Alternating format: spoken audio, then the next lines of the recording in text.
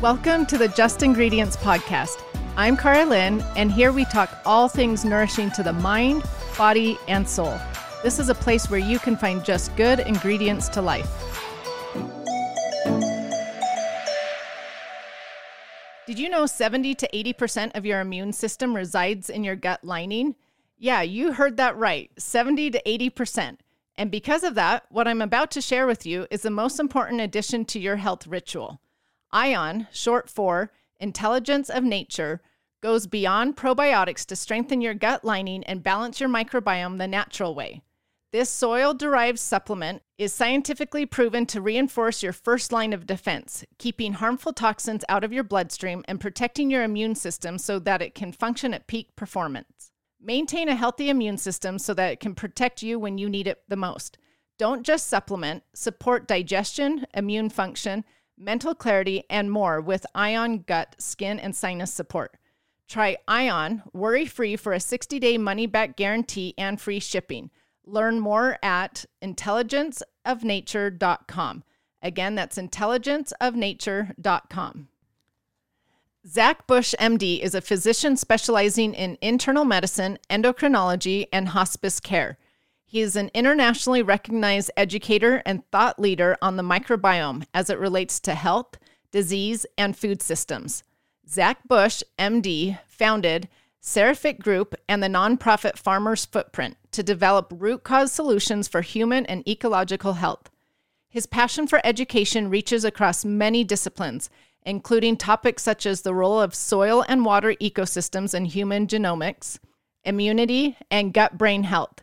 His education has highlighted the need for a radical departure from chemical farming and pharmacy, and his ongoing efforts are providing a path for consumers, farmers, and mega industries to work together for a healthy future for people and the planet. Welcome to the show, Dr. Zach Bush. It is an honor to have you here today. I have read your stuff, followed you on social media, just learned from you for years, and it is such an honor to have you here today. Thank you so much.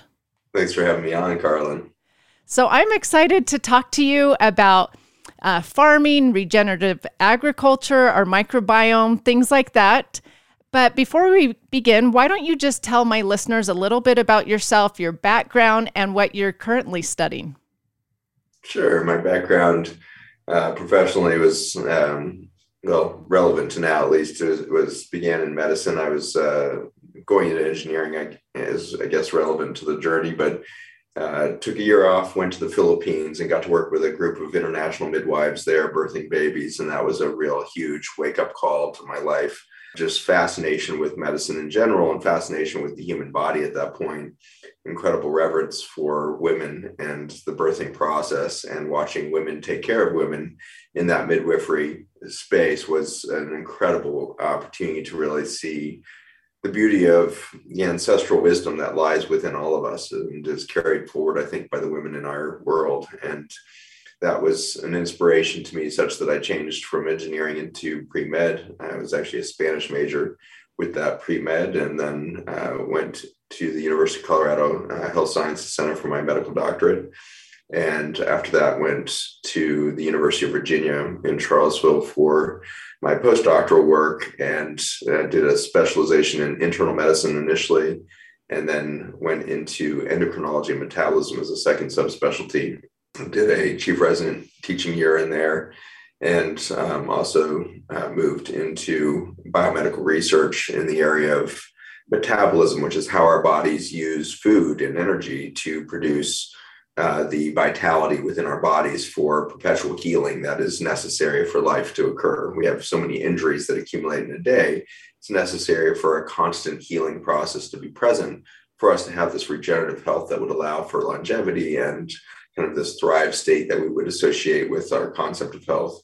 And so that took me ultimately into cancer research and understanding the collapse of metabolism through the kind of poisoning of the mitochondria, which are the bacteria that live inside of our cells. We have about 200 to 2,000 of these little tiny bacterioids that live inside of our cells, and they break down the carbon-based energy in the form of carbohydrates or fatty acids into light energy again. They liberate the light energy that was stored in those carbon molecules from the sun through photosynthesis and the combination of carbon dioxide, CO2 in the atmosphere into these long chain carbons of carbohydrates and fatty acids through another bacterioid that lives in the plants. We call them plastids instead of mitochondria, but they're basically the same structure.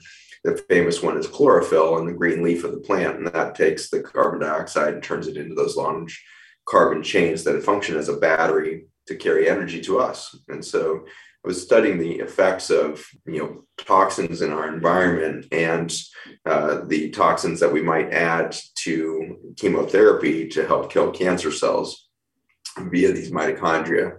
And in that journey, I came to appreciate in a completely new way the concept of nutrition and started to realize that I was going down the wrong path if I was ever wanting to be a part of the solution for human health, because ultimately chemotherapy and our philosophy of poisoning cells is a symptom management approach. And cancer is a long, long way down the path towards dysfunction before it occurs. Current estimates, it takes 17 to 25 years for a single cancer cell to develop in the human body. So we have this long lead time that I realized, man, if we give good nutrients to the plant, to the cell at the front end, or even during chemotherapy, instead of trying to poison the cell, we can actually induce a soft, process of apoptosis, which is kind of programmed cell suicide, where the cell just involutes and dissolves, calls in the stem cell to replace it with a healthy new cell, rather than trying to poison it with a chemotherapeutic agent. So that was kind of how my research evolved into nutrition. And around that time started to realize that all disease was the same thing. There was no such thing as there's cancer specialists and heart disease specialists and endocrinologists who are doing diabetes specialties and all this. I started to realize we're all chasing the wind here, chasing symptoms in different organ systems that are all due to the same root cause, which is a poisoning of the body, a lack of nutrition, ultimately nutrient density, light energy within that body. And so we have failing energetics at the cellular level, and therefore we manifest diseases in all kinds of different patterns based on our specific stressors.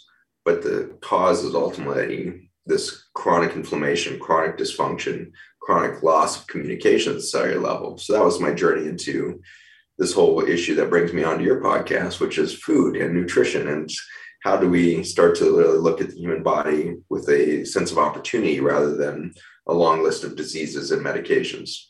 Wow. I love all of that. I could ask you a ton of questions just from what you just said. But like you said, I want to talk about nutrition, and I want to start at the very basics with the farming.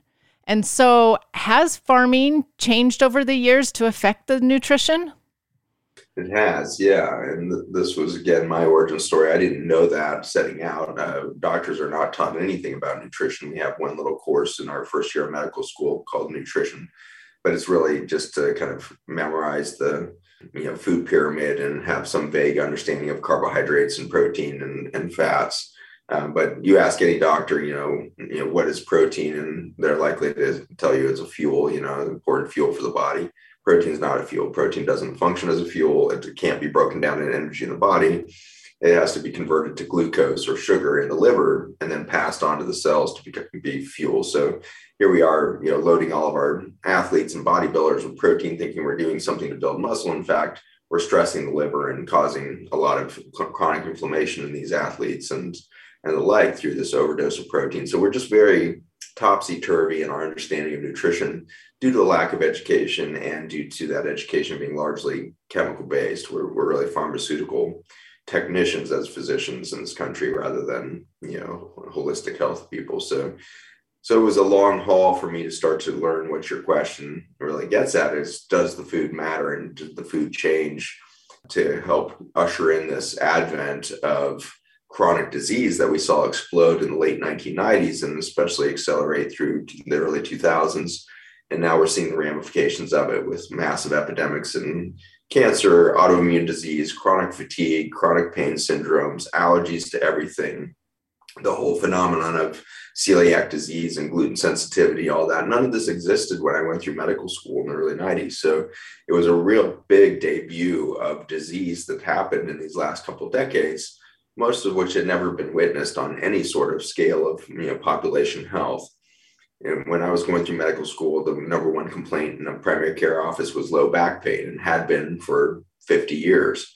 And suddenly, come 1996, suddenly chronic fatigue and chronic pain syndromes became the primary complaint of Mm. individuals going into their primary care office. And that was new, never did happen before. So what is that indicative of? It's indicative of that food chain and that farming system change that you indicate with your question that happened in around 1996. And in that, it really began in 92 and then took off in 96.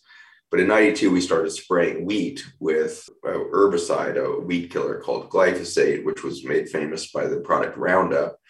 And we started spraying wheat globally, and started actually in Northern Europe and then spread quickly within a year all over the world, especially in northern climates where there's a short growing season. The Roundup was being sprayed directly on wheat to kill it quickly right at the end of the season to make sure it could be harvested before the first snow. You have to have the wheat dry for it to be harvested without getting mold and everything else. And if there was threat of weather coming in, the farmer could spray it hard with Roundup and then harvest it within 2 days, and it would be dry and dead. And so that quick turnaround at the end of the season allowed northern farmers to, desiccate or dry their crops quickly. And pretty soon, southern farmers and farmers with longer growing seasons realized they could abort wheat early and get 2 growing seasons out of every summer. So that there was this encroachment of it. And every year since 1992, we've seen this acceleration of the use of Roundup as a desiccant or drying agent across our crops. And now it's far beyond wheat, but it's telling that wheat is our first sign of a problem, in that we saw this explosion of gluten sensitivity and celiac disease happen in the 1990s, which had really never been recognized as a problem. We've had wheat as a staple in the human diet for thousands of years.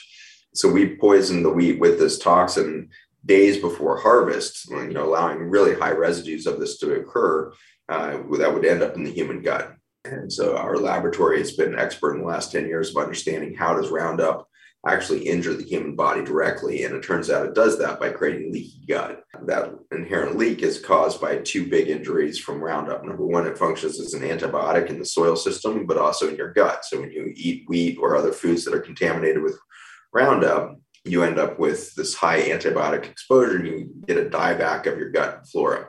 When you lose gut microbiome, you lose the regenerative repair rate of the human cells around it. And you start to get this fundamental leak across the gut membrane, and your immune system gets overwhelmed by whatever you're eating, whatever you're breathing. And so this consumption or this kind of overburden to the immune system or exposure through the environment is what we're really recognizing as kind of ground zero for the population change, health changes and disease processes that kicked in the 90s.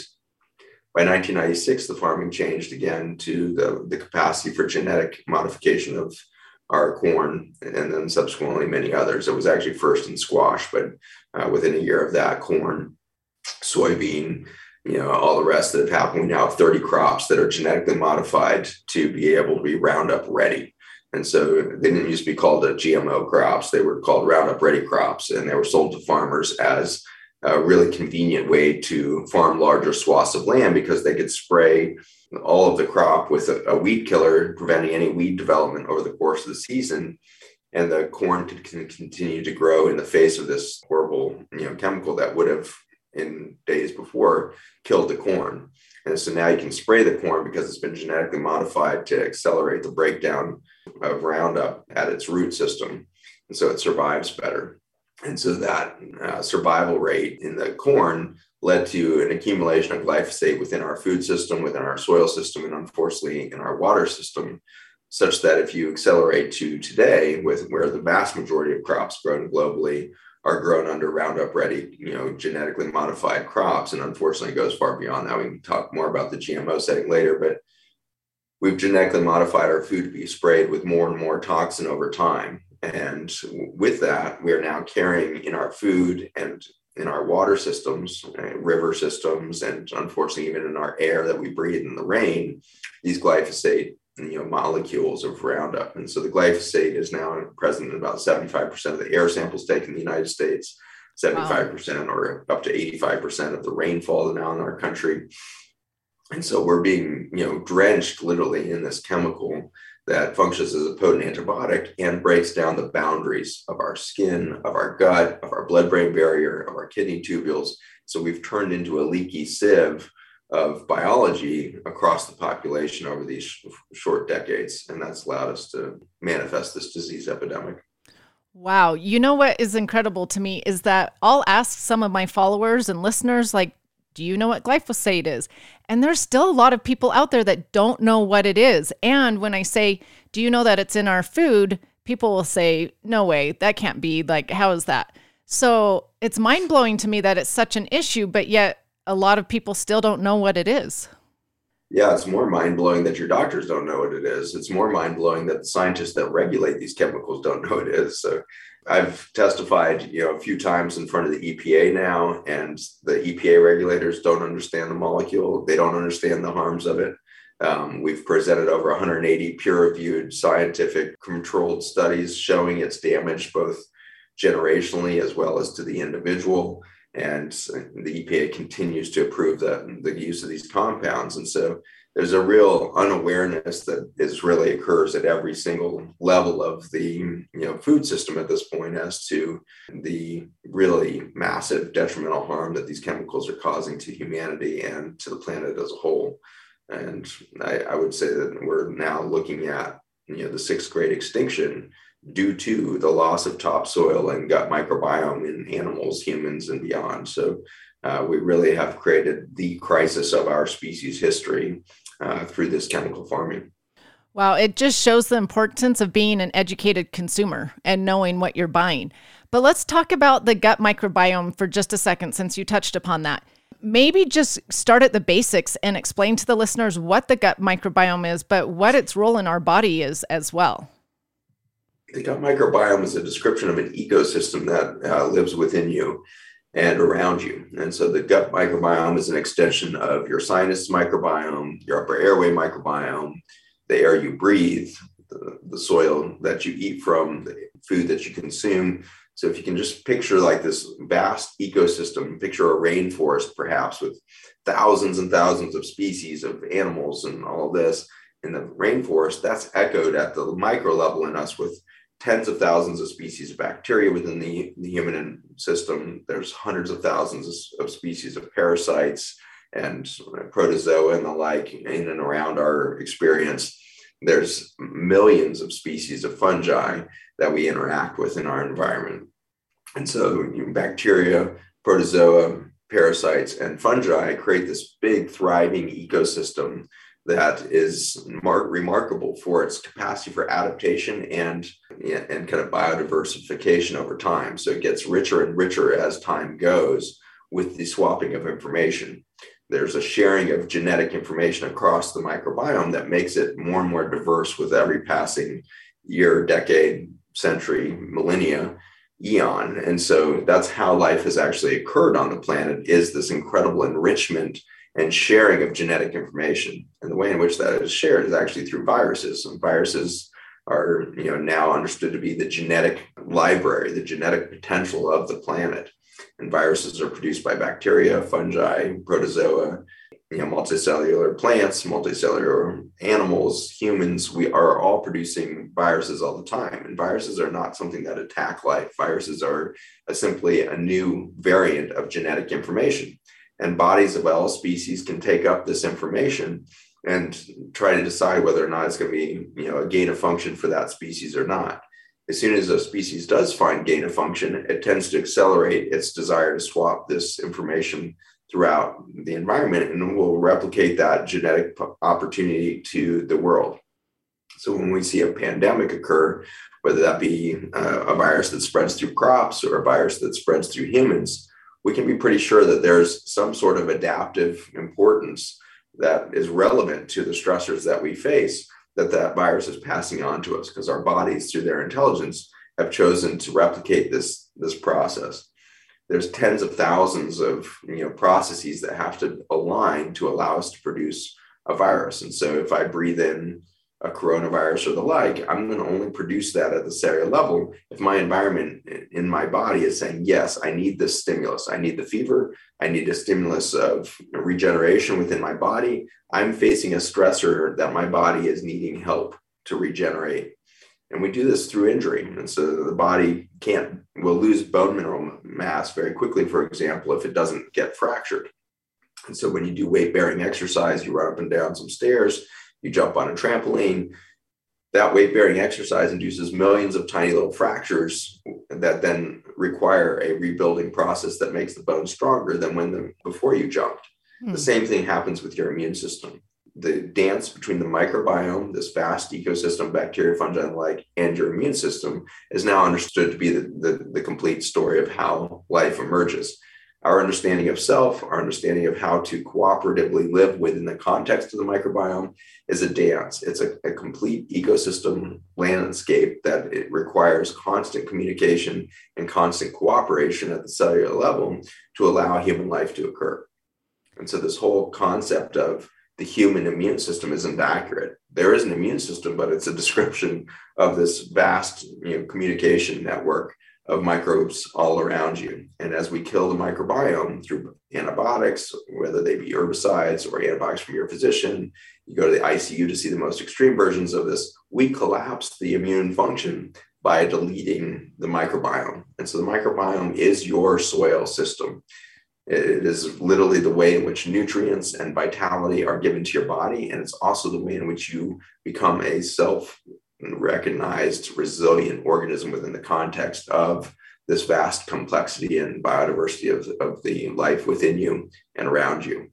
Oh, I love that you say the microbiome is our soil system, because that is easy to understand it that way. So we need our soil to be rich and full of good bacteria, full of this, everything you've talked about. So the glyphosate is destroying the good bacteria. Is that true?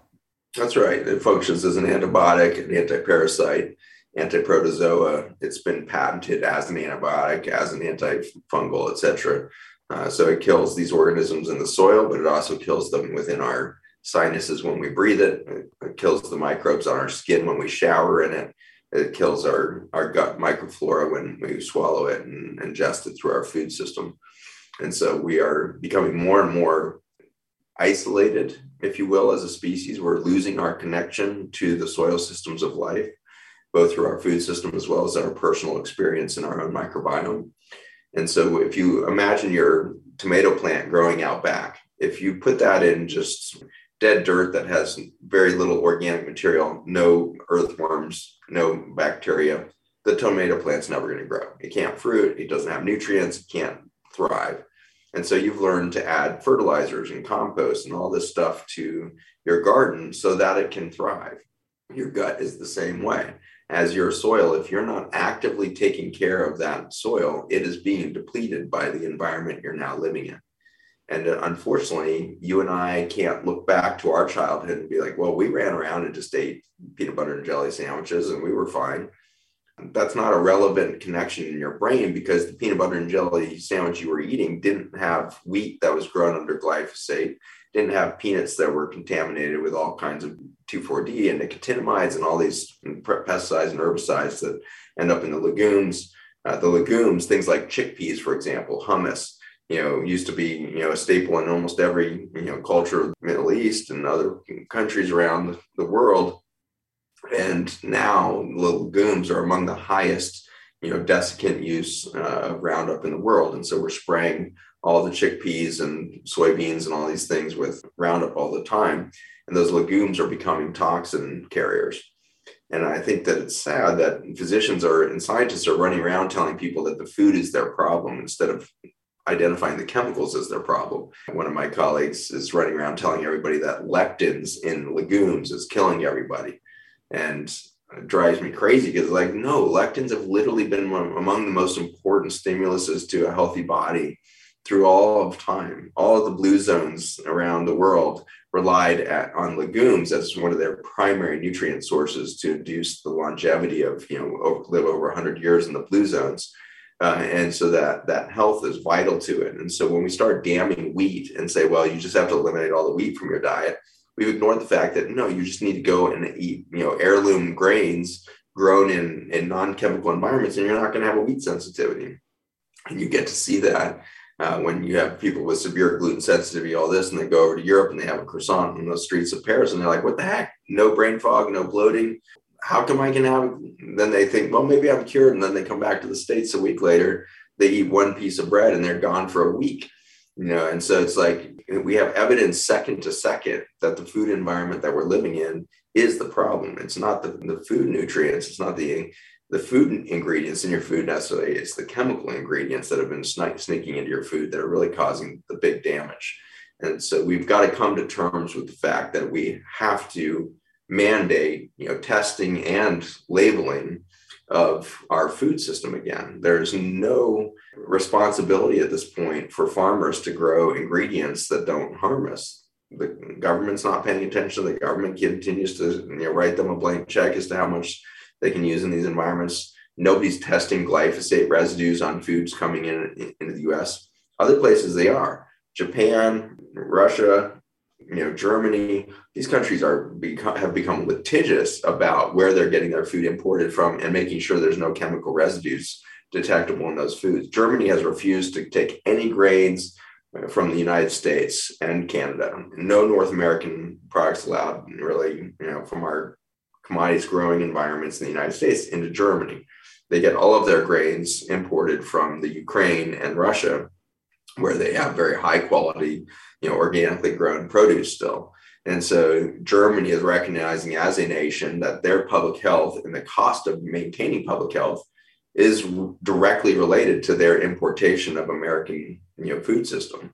And we're seeing that globally now. If you take American food grains, you're going to have obesity, diabetes, chronic pain, chronic fatigue. You're going to get all of it, everything we have. And the children, it will look like food allergies, eczema, the food sensitivities, environmental sensitivities like pollen and dust and everything else in the household. It'll look like asthma. It will look like attention deficit disorder. It'll look like autism spectrum disorder. All of these things are the result of severe leak across our systems of the blood-brain barrier, kidney tubules, vascular system, and ultimately the gut. And so we are leaking as a population due to this chemical contamination of our food system. And we are now exporting that to the world. We're exporting our genetically modified crops so that farmers globally are being forced to start to grow these through economic pressures and incentives and stuff like this. And so Brazil is now the #1 user of glyphosate containing chemicals and genetically modified crops globally. And so we've exported this behavior and this poisoning of the food system to the developing world now. There's a huge push right now by the chemical companies to get India to adopt our practices. China already did. China actually produces the vast majority of glyphosate on the planet. And so our countries are one at a time being drenched in these chemicals, and the public health consequences follow within just months to a few years after adoption of these practices. I think Africa is our one last hope. Africa is the only place that we have an improvement in fertility. Human fertility is still measurable. Everywhere else in the Western world and now in the developing world adopting these chemicals, we're losing human fertility. We are going to go into a negative, growth pattern. We already are in a negative growth pattern in the U.S. and other places globally. And we're going to see that contraction of population across the developed world. We've had 50% drop in sperm counts and all of this. More than 50%, we're now approaching 62% or something like that drop in sperm counts across Western civilization. So we are seeing this brink of human existence, really, life on Earth, as we continue to contaminate our food and water systems. It is so frustrating, especially that the U.S. will do nothing about it. And it's frustrating that more people aren't aware of these toxins. So it sort of could be overwhelming to the listeners, like, oh, great, then what do I buy? Is there a certain label to look for to avoid some of this glyphosate? Yeah, it's a very difficult scene in a grocery store right now to make any heads or tails of it. One of the best websites out there right now to help you as a consumer is the Environmental Working Group out of Washington, D.C. They've been screening food for a decade now for chemical residues, and they publish the Clean 15 and the Dirty Dozen on their website. So if you Google Clean 15, Dirty Dozen, the EWG, Environmental Working Group, will pop up. And that website shows you what are the 15 food crops that are clean, even under conventional grows, so you don't necessarily have to buy them organic. And then what are the dirty dozen? What are the top, most contaminated ones on the market? And Number one is always strawberries. Strawberries are horrifically sprayed. They're sprayed right up until the moment they're harvested. And so strawberries, if you're not really growing your own strawberry, probably just skip it. But at the very least, you have to get them organic. But even organic have residue at this point because the strawberry environments are so heavily sprayed. And so even if you're a field or a couple fields away from conventional growing and you're trying to grow organic strawberries, the amount of glyphosate and Roundup in the water table that you're irrigating your crops with still has residues adequate to end up in the food. So very, very difficult to get a clean strawberry in the planet unless you're growing it in your own backyard, in which case you're getting it as clean as possible, acknowledging that there is, trace amounts that are still in the rainwater and everything else, but you're going to get as clean as possible in your backyard. So the dirty dozen are really the ones that you either want to eliminate from the diet, especially for your children, or, get them from your backyard or organic / biodynamic or permaculture or regenerative, supply nearby. But right now, regenerative, agriculture, which is something we should probably go into deeper, but regen only accounts for 0.01% of the farmland. So, it's like not available in mass. And so the Clean 15 Dirty Dozen can be that initial guide for you and your family to say, wow, these are the food behaviors we really need to change in the home to reduce the amount of, toxins and pesticides, herbicides that are ending up in our food system. Okay, let's actually talk about regenerative agriculture, because sometimes people mix that up with organic, but they're two completely different things, correct? Yeah, that is correct. Yeah, I actually, got deep into this in 2017 when I had already been preaching on glyphosate for years, and our lab had already shown much damage. And I was going around preaching the importance of organic, agriculture and organic production. And we went to film a documentary that I wanted to produce to show the world the damage of glyphosate and its impact on cancer prevalence throughout the United States and the like. As soon as we started that filming, we were up in a farm in the northern, catchment area or the water catchment zone of the Mississippi River up in Minnesota. And that first farm we stopped on, we got to film a soil health, advocacy program. And they were showing the differences in soil architecture and soil quality between conventionally grown to organically grown to regeneratively grown foods. I had actually never heard of regenerative agriculture in 2017. It was a new concept for me. But I was devastated to watch that again and again, the soils testing under organic environments were no better and often worse than even in the conventional chemical grown environments.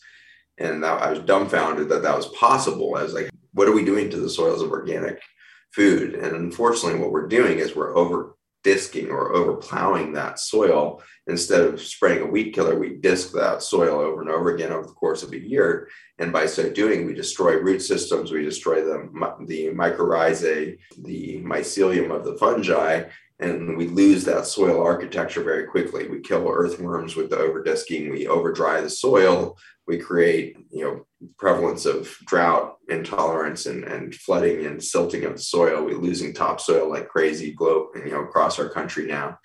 The average farm in the United States, both organic and conventional, is losing about 2 tons of topsoil for every acre that we have under use. And so those 125 million, 150 million acres, you multiply that by 2 tons of topsoil, we're losing 11% of our gross domestic product in value in soil losses every year in this country. And so literally the foundation of the food system is washing into our rivers and oceans through the death of the architecture of the soil. So regenerative agriculture steps in as the solution there. And so when we changed our mindset from just tell everybody to eat organic to, we started a nonprofit called Farmers Footprint to start to raise awareness that organic's not enough. We've got to go beyond that and start taking care of soil architecture and soil biodiversity. And to do that, we need to start to understand the importance of biodiversity within soil systems, within cover crops and the like. And so in a nutshell, regenerative agriculture is a description of a change in philosophy for the farmer. Instead of being a strawberry farmer or a wheat farmer or whatever, these become farmers who are focused primarily on the quality and nutrient density within their soil systems. And when you change your mindset from crop grower to soil grower, it's a big, big shift of the mind, but it leads to this incredible opportunity for the farmer. Right now, we're seeing about 8,000 farms go out of business every year in the United States now, where the death of the family farm has been heavy upon us for over a decade now, and it's accelerating. And largely that's because of a loss of financial wellness to the farms. They're going bankrupt. They're losing their capacity to be multi-generational farms. So they're losing the succession planning to the younger generations, because their younger generations are watching their parents go deeper and deeper into debt. The parents are literally saying, don't go into farming. It's not going to exist another 10 years because there's no money. We can't continue this. Our soil's dying, costs more soil inputs every year. We're sort of paying more money for fertilizers that grows crappy immune system plants. So we have to put in more herbicides and pesticides. And so there's this vicious cycle of inputs as you put a piece of land on ICU like cost and ineffective management of intensive care unit kind of intravenous therapy to the dirt that's dying, the plants that are failing and dying soils, and the families are giving up. And so we have to reverse that. Unfortunately, regenerative agriculture has shown its ability to not only change radically the financial wellness of the farm, it changes the livelihood of the individual. We see farmers, coming out of depression, coming out of their suicidality. We have the highest suicide rates in farming history in the country right now.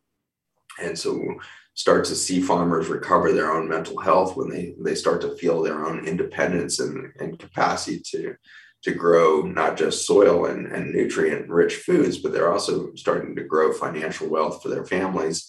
And we see those families immediately shifting back towards multi-generational opportunities. We see these young generations of farmers, especially young women, coming back to the farm who are incredibly inventive. They're more entrepreneurial than their parents had been. They have a sense of direct consumer capacity through internet and online sales, and they're reinvigorating the whole concept of the farm when they see the opportunity for economic wellness. So regeneration is not just soil management. I think it's really about human management. It's about growing human creativity. It's about growing human resilience again, as much as it is about resilient soils.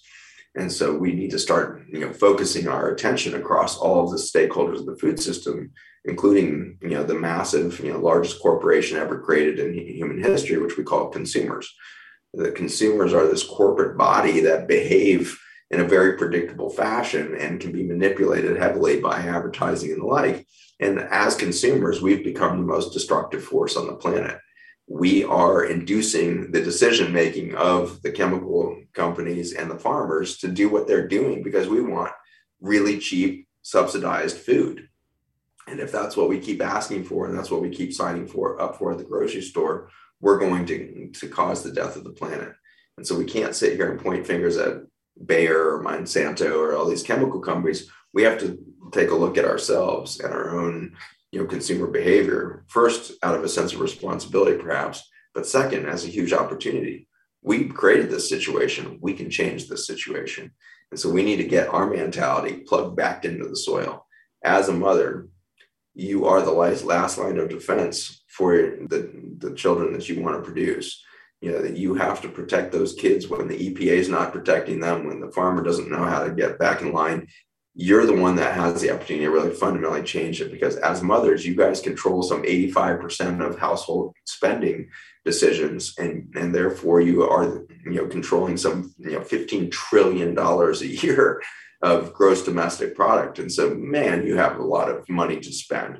And at $15 trillion, just the US mothers, you guys are ready to change the entire globe, not just, the US. Your behaviors are going to change our importation from China and from Europe and from Africa and South America. You can help radically change the way that we interact with our nature when you start to see yourself as part of that nature and not just a consumer of downstream processed foods. Wow, that is a huge responsibility upon mothers. And so do you suggest that we start with voting with our dollars? What we pay for the good stuff rather than the glyphosate-filled stuff? It's it's one of the components for the beginning of the journey. But I also think, what you're doing by listening to this podcast is important. Education is a critical first step, because there's a lot of greenwashing that happens out there. Like product, you go vote with your dollar and the label looks good, but there's a lot of, hidden, messaging in there that unfortunately doesn't necessarily translate to good for the planet. And so in the end, what you really want to do is start to understand food systems again at the root of it. And I think the only way to do that is through human relationship. Instead of becoming an expert at reading packages, you might want to start really becoming an expert in human relationships with food systems again. And that would be know your farmer and become a farmer. At that micro level, a backyard garden becomes your rooted system and understanding of what a tomato tastes like. Children today don't know how to eat vegetables and fruit because they've never seen it grown. They've never participated in it. A kid who grows a tomato plant will eat tomatoes. A kid who grows a mint plant will eat mint. It just happens. You can't prevent them from eating it because they are so intrigued and they are involved in the creative process with it. A kid who sprouts their own sprouts will eat the sprouts. And so you can immediately change the behavior and relationship of children to food by helping them become part of that agricultural experience, that farming, gardening experience. And so your household has the opportunity, I think, to begin there, because just voting with your dollar and trying to get the fanciest food on the shelf isn't working. Like I said, organic is not changing soil.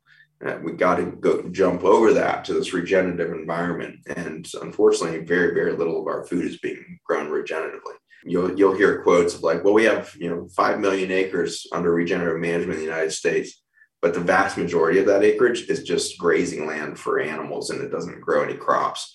And so you go and get strawberries and your potatoes and everything else, they're still conventionally grown or at best organically grown. So we haven't really moved the needle yet on food production under regenerative management. It's because there's a huge change in mindset. There's a change in resources that farmer is going to need. There's a change in behavior of the labor on the farm and a re-education at all of those levels. So we launched Farmers Footprint to not only educate consumers, but also start to educate farmers and start to connect consumers back to farmers to help them make this leap towards soil management that we're desperately needing to regain health in this country. I love that you suggested growing your own food because it's so true. We grew a mint lime plant, just something different this year in our garden. And every single kid was like, oh, I want to taste it. I want to see what this tastes like, So they will taste your food because they're just curious, like you said. But I am curious about this regenerative farming. Is there a label on foods out there saying that it's produced through regenerative farming or not yet? There are certifications that are out there. Rodale Institute, along with conjunction and funding from Patagonia, have created a regenerative organic certification, ROC, and it's not regulated by the U.S. government as the USDA organic is. I see that as a good thing at the moment. Like it is certainly starting to move us towards the right thing.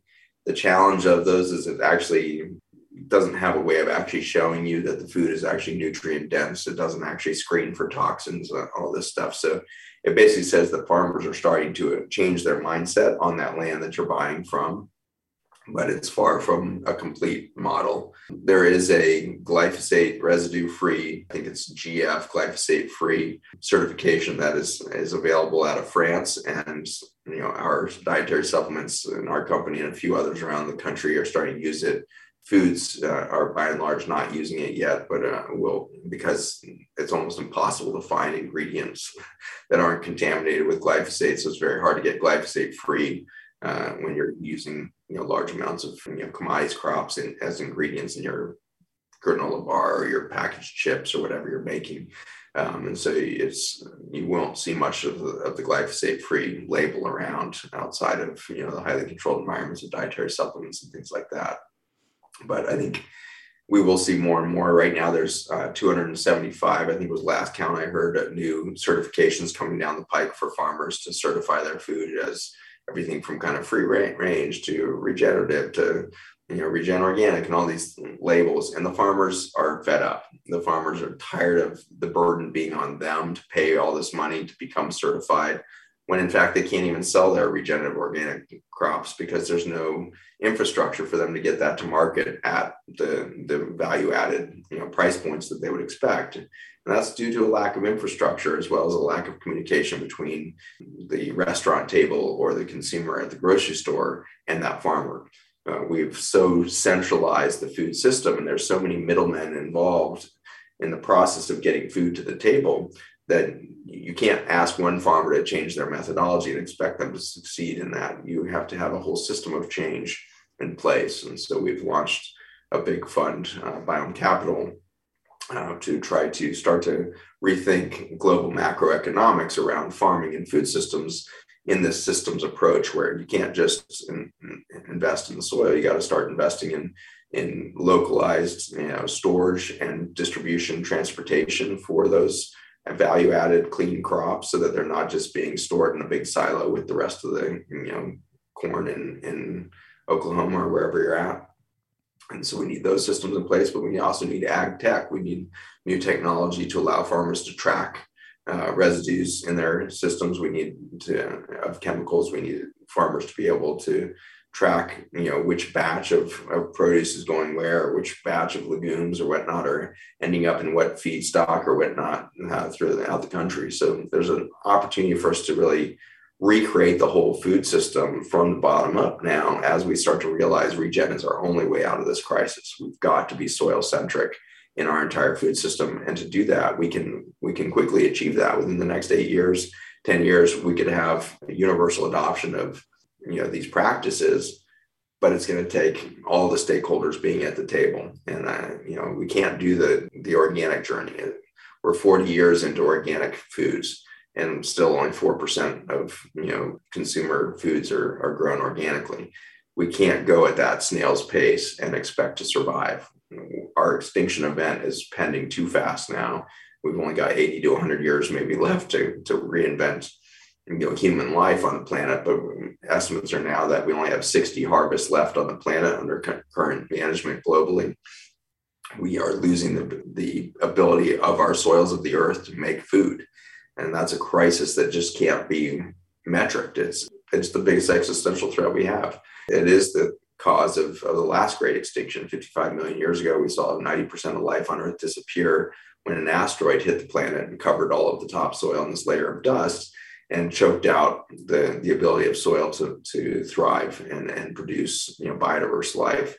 And so we saw this massive death of the planet, where we are now that existential threat of the asteroid killing topsoils as consumers and as farmers, responding to that consumer chemical behavior. We are in that journey. So we have to all come together as consumers, as farmers, as technology developers, as hardware developers. We need to all come together and say, all right, how do we do this as fast and efficiently as possible to achieve the goal of every acre of land on this planet needs to shift back into a co-creative experience with nature rather than an extractive process from her. Wow. Okay. I have 2 questions for you from that. So 1, are topsoil destroyed because of all of these herbicides? Is that the main reason? That's definitely number 1. And number 2 is disking. So even whether conventional or organic, we overplow.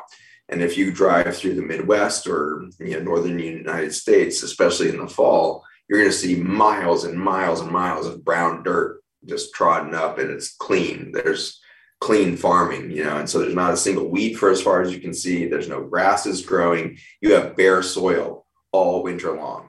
That's a flippin' disaster, because that soil has no root system architecture. The fungi and mycelium are gone. So you have no way to keep that soil where it's supposed to be. And so all of the rain and snow that's going to accumulate over the winter then washes all that topsoil out of there, and you lose incredible nutrient base, and you have to start over again in the spring with more fertilizers and chemical inputs and all this to get the soil activated again. So the first step in regenerative agriculture is keep the soil covered. And you do that with cover crops, and you use multi-species cover crops for the best results, where you have 15 to 30 species of cover crops mixed up on every foot of land. You have 15 species. That's where you start to really fundamentally change the microbial diversity, the soil quality, and you become immediately resilient. Within that one season of doing a cover crop, multi-species cover crop, you're going to be drought tolerant. You're going to be, flood resistant. You're going to immediately create resiliency that you lacked just moments before. And so the speed at which nature recovers is mind-blowingly effective. And so this is really where I want to, de-fear this podcast, because it sounds like, the end is already here. How are we possibly to change everything? The reason we can change everything is because nature built that possibility into her fabric. She is a resilient mother, and this earth is ready to rebirth humanity and a new resiliency within us if we will just stop destroying her. Oh, I love that. My second question that I wanted to ask you is, are farmers on board for this? Are farmers aware that the topsoil is terrible? Are farmers ready to do this, or are farmers thinking, oh, this is a bunch of nonsense? Farmers are definitely aware of this problem. It's their biggest, problem. It's why they're losing the farm. It's why they are so leveraged in debt. It's because every year they're spending more money on inputs into that dying soil process. And so farmers are distinctly aware of the crisis. What they don't know is opportunities that are at hand and how easy it is to make the shift, really. And so their change in mentality is one that's also, difficult to achieve because they are living in the same fear-based, state of scarcity that most of us believe in as consumers as well. And so they're fearful to make the jump, and understandably so, because not only are they taking a risk, because financially, unfortunately, you cannot actually get your crop insured if you are going to say, I'm suddenly growing regenerative organic. Well, the USDA is not going to give you crop insurance on that. Oh my goodness. That piece of land. And if the USDA won't give you crop insurance, then the bank's not going to loan you the money for your inputs that you'll then pay off at harvest. And so we've developed an economic regulatory environment that is incentivizing, and if not completely mandating, farmers to keep doing conventional growth on the majority of their land because they need the crop insurance. Crop insurance is not actually an insurance program. It's a subsidy program. And so they're getting paid to grow corn that we don't even need. In 2020, I think it was hundreds of millions of pounds of corn were burned at the end of the season because we didn't have a place to sell it. And there was no market for it. We put as much of it possible into the ethanol industry as we could. We put as much of it into exports as we could. We put as much of it as we could into cow feed as we could. And so we destroyed millions and millions of pounds of corn. In 2021, farmers in the United States grew more corn than they had in 2020. Oh my goodness. Because it was their best crop insurance, i.e. subsidy, that they could get. And so the US government is paying farmers to grow food that we don't ever eat, that we will burn. It got really bad in 2021. It got around even on Instagram and stuff like that. Social media was starting to record these events that farmers were getting letters that they would only be paid their subsidy if they destroyed the crop before it grew. And so they were being asked to mow down their crops with mowers before they even came to maturity. And so they would be given cash payments for every acre they mowed down of corn, soybean, other things. And so you've got these farmers destroying crops mid-season for the first time in our history. And so we are at a level of insanity with our, government perverted spending, incentives and subsidies and weird behaviors that we're doing through that process that's completely perverting the entire global economy of food systems. Because you can imagine if we can produce corn for free, basically, the government's paying us more money to grow it than it costs to sell it. And so we're putting all of this, ridiculously cheap grain on the market globally. It's putting farmers out of business all over the world. To try to combat this, other countries use tariffs. And so they use these trade and tariffs or taxes so that if a bushel of corn is being moved to Europe, it gets a tax thrown on it so that farmers in Europe can compete with that price point. But when we signed NAFTA under Clinton, we destroyed agricultural economies throughout all of Mexico, Central America, and South America. The North American Free Trade Agreement took away all those tariffs, and suddenly farmers all over that whole sector couldn't compete with all of this cheap grain on the market in the US, and they all went bankrupt. There was 50,000 farmer suicides in Mexico, Central America, and South America in just those first couple of years after Clinton signed that bill. We destroyed farming in the north and southern hemispheres of this side of the planet. And so we are really perverting not just soil, but also economics through current regulatory and tax environments of the U.S., and the Farm Bill being really at the heart of that. Wow. So as you were talking throughout this whole podcast, at first I was like, okay, the soil is the root problem. Then you're talking and I'm like, okay, it's consumers that are the root problem. Then I'm thinking it's farmers that are the root problem. Now I'm like, it's the government that's the root problem. So there's multiple facets to this issue. We agree. We agree. So at Farmers Footprint and Project Biome, our big 501c3, we see the need for awareness, education, innovation, and policy to change simultaneously. And so we're trying to bring stakeholders together across the whole gamut to do this. I would welcome everybody to let your congressmen and women and your senators from your state, get them a phone call or a letter in the next couple of months and tell them they have to participate and be aware of what's going on at the White House Council on Food Nutrition Density that's happening in July. So our group and many others are trying to bring a new body of legislation forward, new recommended legislation around changing our whole farm bill and food incentives to look at the food density or nutrient density rather than bushels per acre of corn. I'm so glad you said that, because a lot of times people are like, well, I don't know what to do. I'm just that one little person. But sending an email is something we can all do that is so easy. So thank you for sharing that. So as we wrap up, because I could talk to you about this for hours, I have so many questions for you about how it affects our health and how it affects the world and things like that. What can we leave the listeners with to give them hope for feeding their children, hope for a better soil, hope for better health? What advice can we give them? I'm pretty excited and optimistic about everything right now, because I believe as we come to terms with what we've done to the food system, what we've done through chemical agriculture, and therefore what we've done through chemical medicine, the pharmaceuticalization of farming and physicians, we have poisoned ourselves. But we did that out of a single psychological break or a philosophical schism that we developed, which was we believed we were against nature.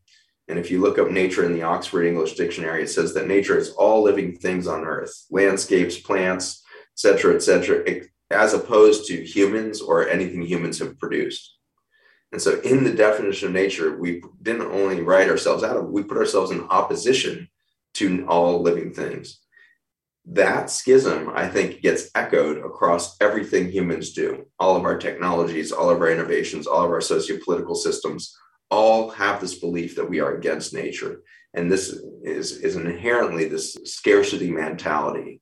We have left behind the understanding of abundance that was in existence in all of our indigenous roots. The indigenous peoples all understood that nature was abundant and the planet was the source of wellness, was the source of nutrients and everything else. And so agriculture was a co-creative process with Mother Nature. And it was understood. I just was visiting the Achuar tribe down in the rainforest of Ecuador last summer. And they've been practicing the same farming practices for 40,000 years in the same environment. And they thrive. One of the cool things about hanging out with them is in their kitchens, they have no refrigeration and no storage needs, because they simply go out in the environment every day and they collect from nature what they need that day. And there's no need for this, sense of scarcity and this sense of stock and piling or anything else, because they know nature's going to provide. And they know that nature is dynamic. And so every family has to have 3 different gardens in 3 different ecosystems within the rainforest. Some are highland, some are, low by the water, some are in the deep forest. And that way, if there's a disruption in the ecology that year, they only lose 1 or 2 of the farms and they still have food independence. And so they've built this incredible, not only regenerative, ancient gardening technique that we all used up until the last few decades. They also understand the importance of diversification of food sources and diversification of environmental and resources in that context. And so these are the indigenous roots we all come from. We all come from some indigenous line that figured out how to be resilient and adaptive within food systems and beyond. And if we look at, the real crisis that we have on the planet, it's hardly limited by food. We have massive socioeconomic crises globally. We have wars, famines, the whole thing going on all over the place.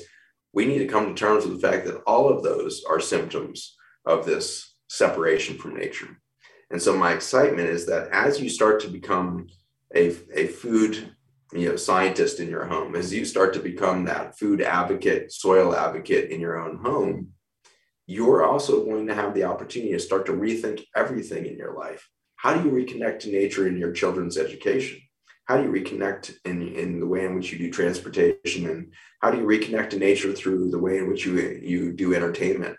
Can you unplug from Netflix, but for once a month, do your Netflix movie or whatever? But the rest of those, can you do them on the backyard porch, making music together again, as we always did on porches in the evenings through all of human history?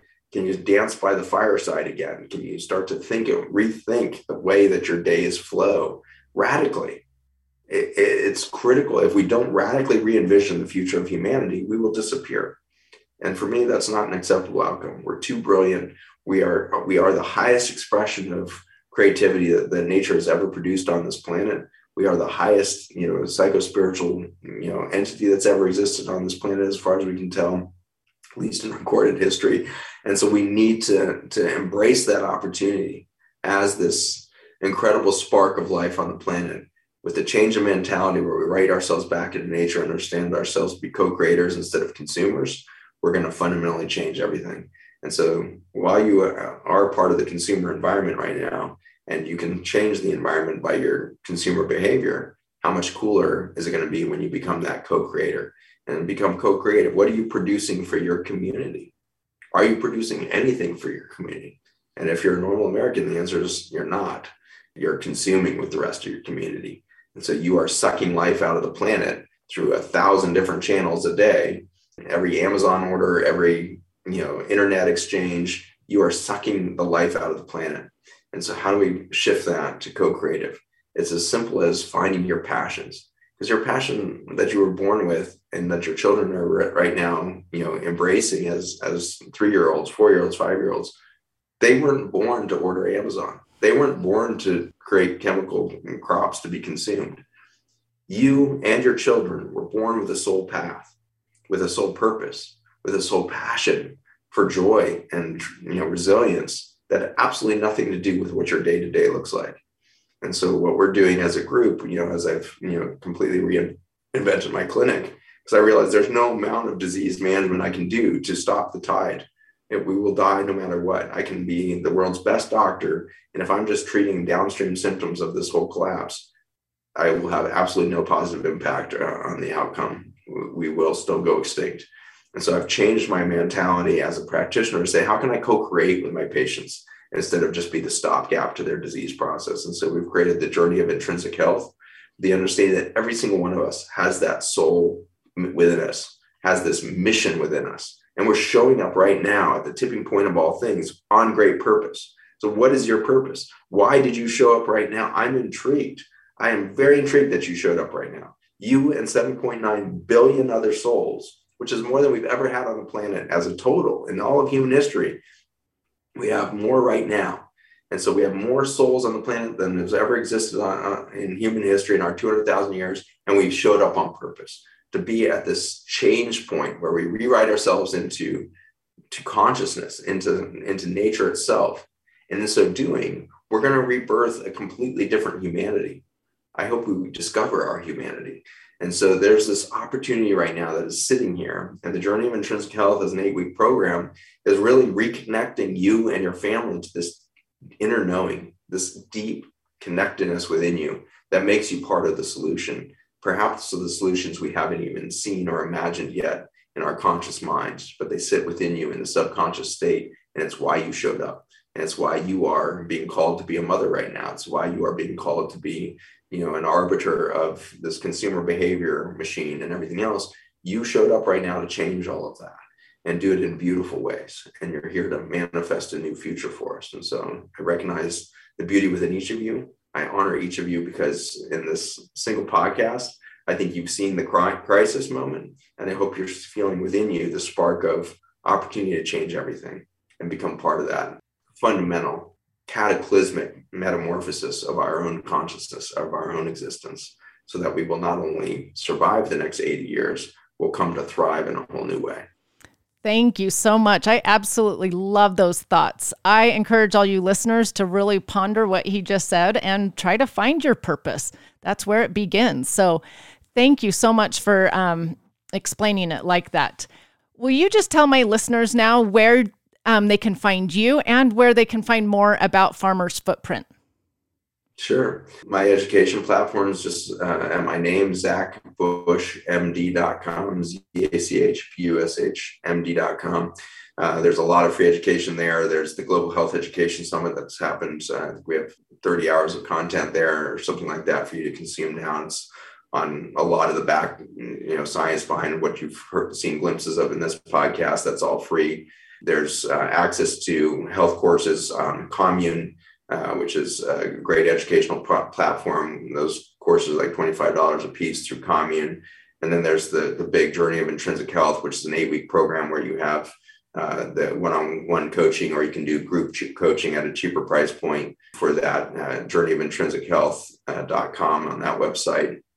And then the nonprofit is farmersfootprint.us in the United States and North America. And then for Australia, we just launched another sister nonprofit, farmersfootprint.org.au for Australia there. So join those missions. We would thrive with your financial and community support to Farmers Footprint.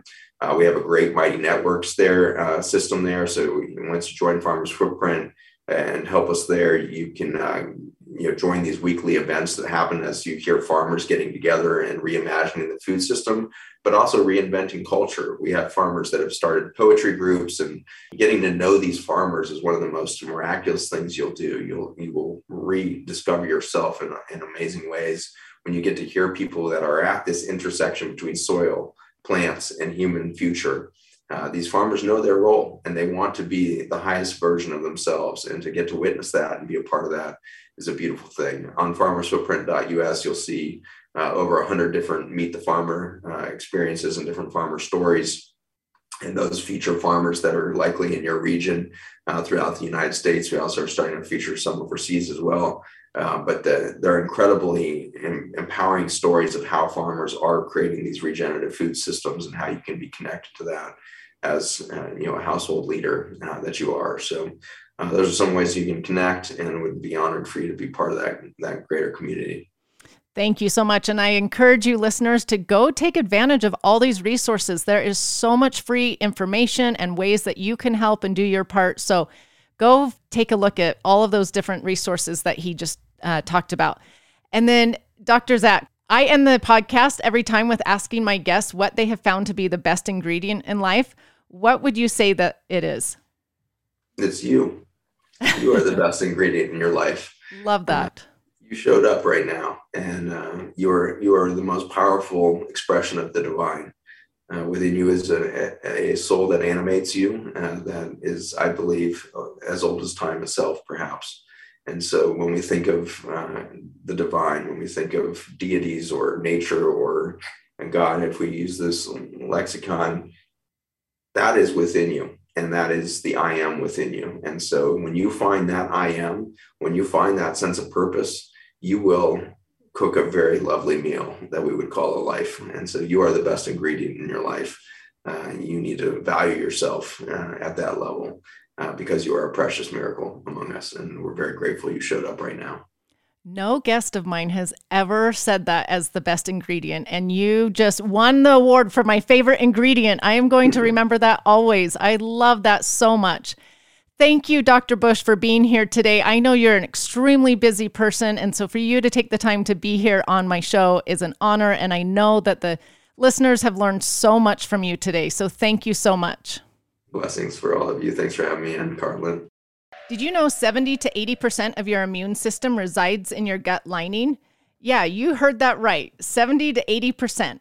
And because of that, what I'm about to share with you is the most important addition to your health ritual. ION, short for Intelligence of Nature, goes beyond probiotics to strengthen your gut lining and balance your microbiome the natural way. This soil-derived supplement is scientifically proven to reinforce your first line of defense, keeping harmful toxins out of your bloodstream and protecting your immune system so that it can function at peak performance. Maintain a healthy immune system so that it can protect you when you need it the most. Don't just supplement, support digestion, immune function, mental clarity, and more with ION Gut, Skin, and Sinus Support. Try ION worry-free for a 60-day money-back guarantee and free shipping.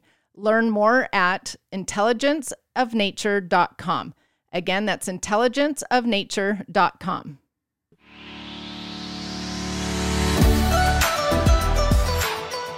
Thank you so much for listening. Remember to subscribe to the Just Ingredients podcast to learn more about your health and good ingredients to life. Plus, get daily tips at just.ingredients on Instagram.